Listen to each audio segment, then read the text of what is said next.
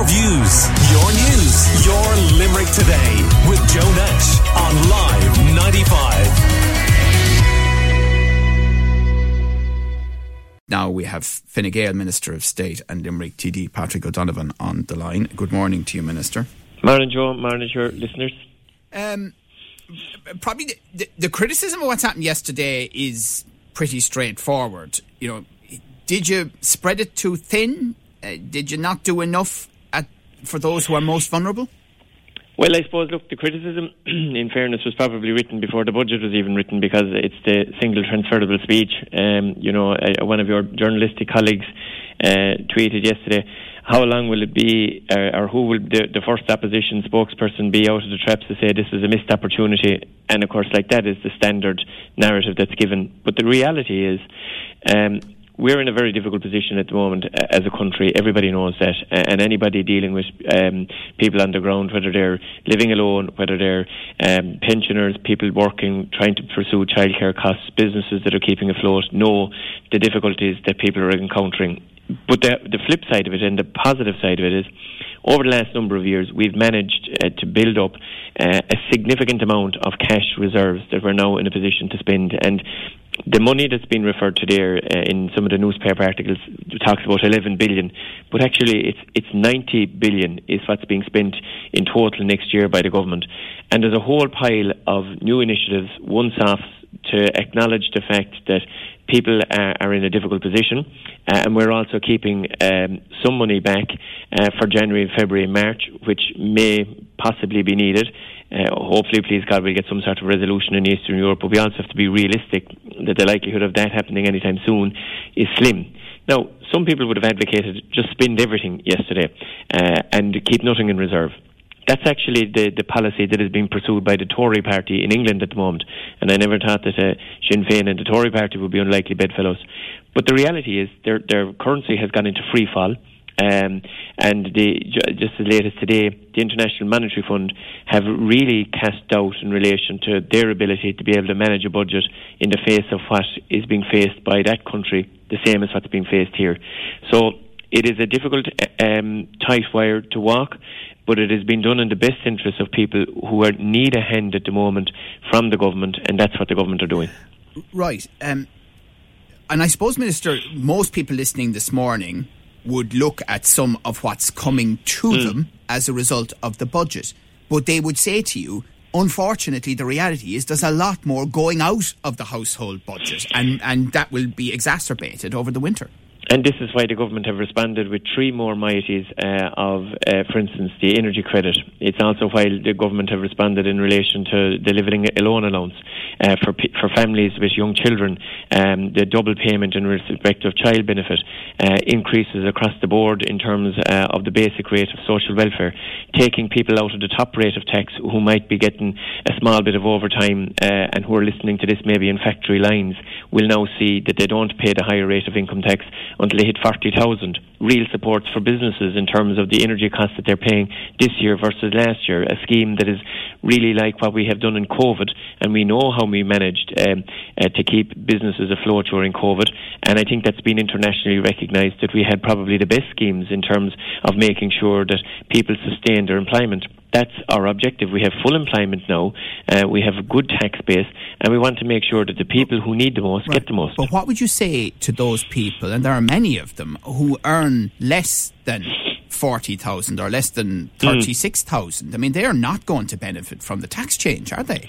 Well, they already benefit, Joe, because up to the first 14,000 they don't pay any tax. So obviously you have to pay tax in order to benefit from tax reductions. Now there is the working family credit that's available from the Department of Social Protection. So if you are working and you're below a certain threshold, depending on the number of children you have, that has also been increased. But over the last number of budgets, we've taken more and more people at the lower end out of the tax net, and it has been independently verified, not by us as a government, but by people who monitor international tax implementation, to say that Ireland has one of the most progressive and fairest tax systems in the world. So that the less you pay, the less you earn, the less you pay. And that's the same whether it's PRSI, USC or income tax. And did the Robert Troy controversy prevent the government doing what they might otherwise have done for landlords? No, I don't think so, because, at the end of the day, the decision was taken, again, in terms of renters, and it's not in terms of tenants. So if you have, for instance, 3 people sharing a house, they can all benefit in terms of the tax credit, and again, they have to be working, they can't be on HAP. So this was targeted at people who are in employment, trying to get on the property ladder, maybe living in rented accommodation, maybe living in shared accommodation, and to give them relief. And they will be able to claim a double payment for this year and next year. That's a lot of money, especially if there's a house with, say, 2 or 3 people sharing it. It could be anything up to €2,000 going into the house. So not insignificant in terms of the relief that will be available for people who work, because those people are not currently able, for instance, to claim HAP or any of the local authority rental schemes that other people would be able to claim in the rental sector. So this was directed at them. But obviously a decision was made not to do anything for smaller landlords, as they're described. We know the institutional investors get very significant tax breaks. Well, we did introduce reliefs and broaden the reliefs for those landlords, for instance, that are either upgrading or investing in their properties, in between lettings or about to let them. And again, that is significant because there is input cost there for landlords. But again, landlords' income tax will have changed. So any person who owns a property, and it may be their primary source of income, will now see the income level at which they enter the higher rate of income tax raised to €40,000, which is very significant. And the €12 increase in social welfare payments, the old age pension, that's already eaten up by inflation, isn't it? Yeah, but the €12, and the Minister for Social Protection was keen to point this out, it's €600 over the year, plus the double payment coming up to Christmas, plus the Christmas bonus, plus increases in relation to the living alone allowance, and a once-off energy credit, plus the 3 moieties of €200 that will be paid to everybody in respect of their energy bills. So, some people looked for €1,000 across the board. As Heather Humphreys said for the year, as Heather Humphreys said yesterday, it will be well in excess of probably €1,200 for the single person living alone over 70, for instance, which is not an insignificant amount of money. Yes, we recognise that costs have gone up, but we have put money out into the economy now to try and make sure that people are able to absorb those costs. And for working parents as well, in terms of the relief that's there now for childcare, the double payment at Christmas, which is a very expensive time of the year for child benefit, I'm sure will be very welcomed by a lot of people. The reductions in terms of college fees, the return of €1,000 for anyone who's already paid it, free school books for anybody that's in the primary school sector. These are really important for the type of people that I've been talking to you about for donkey's years now, people who get nothing. We're chatting to Minister Patrick O'Donovan this morning. The thing about the childcare, and I put this to the Minister for Education in the first hour of the show, is that a lot of people are struggling to understand if they qualify or how they qualify. So the childcare providers will be, in the first instance, will be the best people to be able to advise. They're the regulated childcare sector that is covered by, the Limerick City and County Childcare Committee. But it is not a small amount of money. It's a reduction of 25% for people there, in terms of their childcare bills. And as well as that, it's also needs to be recognised, significant investment for special educational needs, more special needs assistants, more primary teachers, the pupil-teacher ratio coming down. So anybody at the moment with a child in the primary school is going to see a big change in terms of how their child is taught next year. And I mean, how frustrating is it for you as a government minister that everything you've outlined in a more normalised year that wasn't about COVID or isn't about the war that we have in Europe at the moment, the energy crisis, would probably be getting a much bigger thumbs up. But the problem is so much more money continues to go out on the other side of the ledger. And the same is the case with the government. And had we, for instance, I've been on now with you every year after the budget for the last 11 years. If we took the advice of some of your other contributors, we wouldn't have had the cash reserve to do anything yesterday. We would probably have to go and try and borrow, and then we will be borrowing for investments in one-offs, and we know what that has wound up in the United Kingdom and Britain. It has been a total and absolute disaster. So the only reason that we're in the position to be able to spend the money that we're spending in terms of electricity credits, in terms of living alone allowance, in terms of pension increases, in terms of welfare increases, tax reductions, all of that, is because of the cash that we have in hand. Now we're deciding that it's going to be delivered in two ways. One, targeted, once off, and then other universal across the board that will be sustained on an annual basis. These are big sums of money. Your constituents who might have what are termed vacant properties, how worried should they be about what was introduced yesterday? Well, Limerick City and County Council, I know, have a vacant property section, and look, we are in the middle of a situation where we need to get houses into the market. We have Croí Cónaithe, which is a new scheme, which Peter Burke announced there recently. If you have a house that's derelict or vacant, you can claim up to €50,000 to be able to bring that up to a lettable situation. We can't have a situation, Joe, where you have listeners ringing in from tidy towns committees all over County Limerick and saying we have derelict properties here, there and everywhere, and we have a housing crisis. We need to get these properties into the rental market. We need to encourage landlords to come in and draw down the funding that will be available in terms of making it either a principal private residence or engaging with Limerick City and County Council, for instance, in long-term leasing and everything like that, to put these properties into use. What about the Limerick holiday homes in Ballybunion? Holiday homes are a totally different issue, and I think everybody would appreciate that. We are in a housing crisis at the moment where we need to get places for people to live. Because what I've been reading this morning suggests that holiday homes won't be exempt. For the principal private residence, it has to be a principal private residence that a person would live in terms of Croí Cónaithe. No, not Croí Cónaithe. I'm talking about the levy. Oh yeah, well I mean, if you have to be able to prove that it's vacant for a certain number of days in the year. If it's not, the levy won't apply. Right, if it's used for 30 days or more. If the property is used and isn't vacant, then it's not vacant and the levy won't attach. For 30 days or more is what... Yeah, well that's what's in the Finance Act, and that's the way it'll be introduced. Right. This is about making sure that we have properties that are released to the market for sale, but at the same time removing dereliction. I don't know how many times I've been on the programme in relation to whether it's tidy towns committees or CLAR funding or money from Heather Humphreys about addressing rural dereliction. One other thing, there was talk of extra Garda resources yesterday. We are getting, a stream of extremely worrying reports from across the city and county over the last couple of weeks.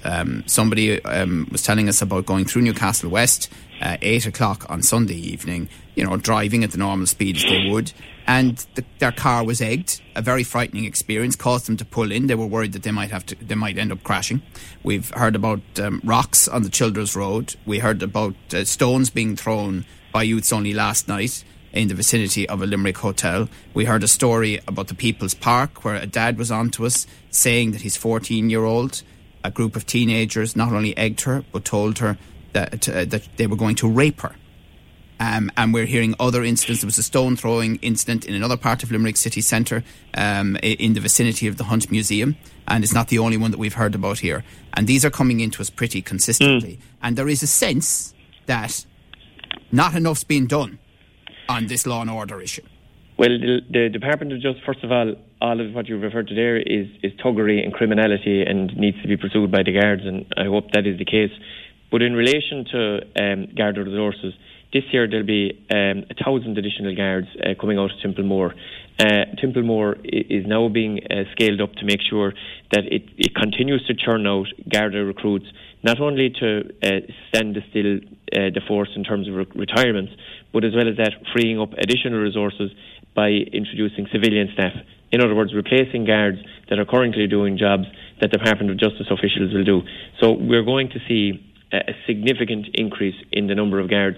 Over the last number of years, we've already seen an increase in the number of guards that have been churned out from Templemore. That's going to increase, and it's one of the principles from my party I find really, really strongly about, and Helen McEntee is to the fore in this, in making sure that the criminal justice budget is the largest it has been for many, many years, and will continue to grow. We remember a time when there were extra Gardaí poured into the Limerick division, and it worked. And it worked. So will there be extra Gardaí poured into the Limerick division now to deal with what appears to be a very significant increase in the type of incidents I've just outlined? So the first issue that you referred to was in relation to breaking up probably the most organised criminal gang outside of Dublin, and was very effective.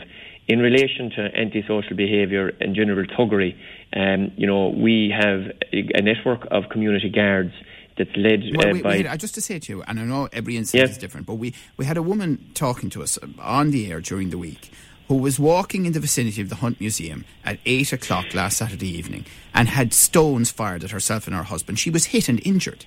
I mean, that seems incredible in 2022 in the city centre of the third city of the Republic. Well, unfortunately, Joe, some people were brought up to a different standard that me and you and an awful lot of our listeners were brought up to. And, you know, parental responsibility is a huge issue here as well. And you can't have a guard standing at every street corner. I don't think anybody thinks that's something that will actually be plausible. But what you do have in that area of Limerick, as far as I know, is you have a very good CCTV programme. So I would hope that anything where there is, and we have had people previously object to the introduction of CCTV, whether it is in relation to that was provided by Limerick City and County Council or directly by the Department of Justice. That will also continue, and it will also be a deterrent. But parental responsibility is a huge issue in relation to... I take that point. But, I mean, isn't there international evidence, though, that if you have people in uniform in areas, that does curb that sort of behaviour I've just described? And that is exactly the reason that there will be 1,000 extra coming out of Templemore this year, for that very reason. And I have a lot of dealings with the Commissioner myself. I know that he is very committed to the concept of community policing, engagement, visibility. His jaws are worn in relation to it. And it's not only in relation to public order, it's also in relation to road traffic issues, and it's in relation to making sure that people feel safe. And it's a principle that we feel really strongly about, and that's why the Justice vote, in terms of the amount of money that they will get this year, will be far bigger than it was last year, and it will allow for additional Garda recruitment and the freeing up of people who are currently doing desk duty that could be done by a civilian. OK. Minister of State and Limerick Fine Gael TD, Patrick O'Donovan, thank you for your time. Your views, your news, your Limerick Today with Joe Nash on Live 95.